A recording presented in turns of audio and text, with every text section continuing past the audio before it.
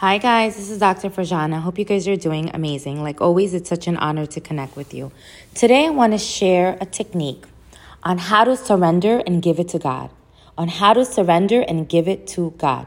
It's a quick, simple technique, right? So number one, remind yourself, surrender means not living in fear. Surrender means not living in fear.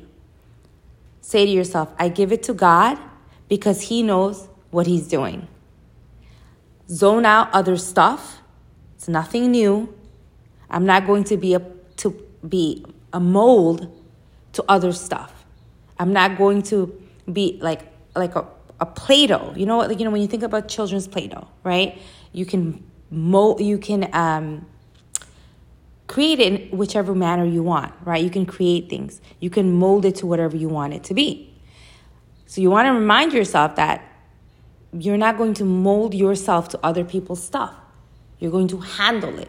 So when other people, let's say, make poor choices, other people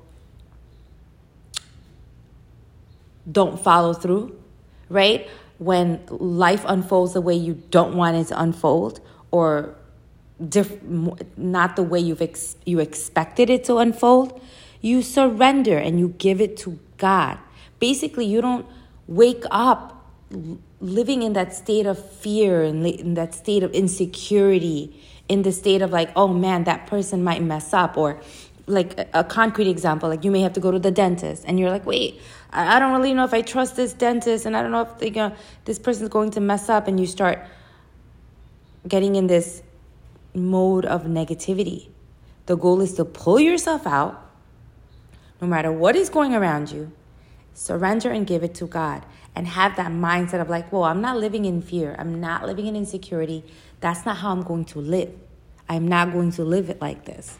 I'm just going to give it to God. I'm going to do my part. I'm going to speak up. I'm going to vocalize. But then I'm going to give it to God because He knows what He's doing. And my part in this is not only am I going to give it to God, but I'm going to zone out other stuff. I'm going to consciously zone it out so it doesn't put me in negative states. I'm going to realize certain people do certain things in our lives or around us that we may work with, that we might live with, but it's their probable actions. It's nothing new. They've probably done it before, and this is the way they take care of things, and it's nothing new, so you don't personalize it.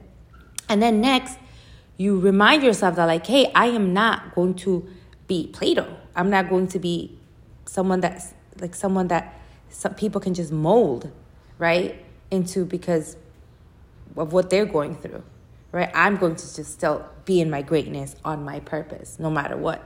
And whatever comes my way, whatever unfolds, I'm going to be like, yo, it's a challenge. Yay, it's exciting. I love it. I'm going to handle it, right? So I'm going to wake up with that intention. You know what? People are going to do things. Life's going to unfold. And guess what? I'm still going to be great, and I'm still going to handle whatever I need to handle. All right, guys, I hope this is helpful. Take care of yourself.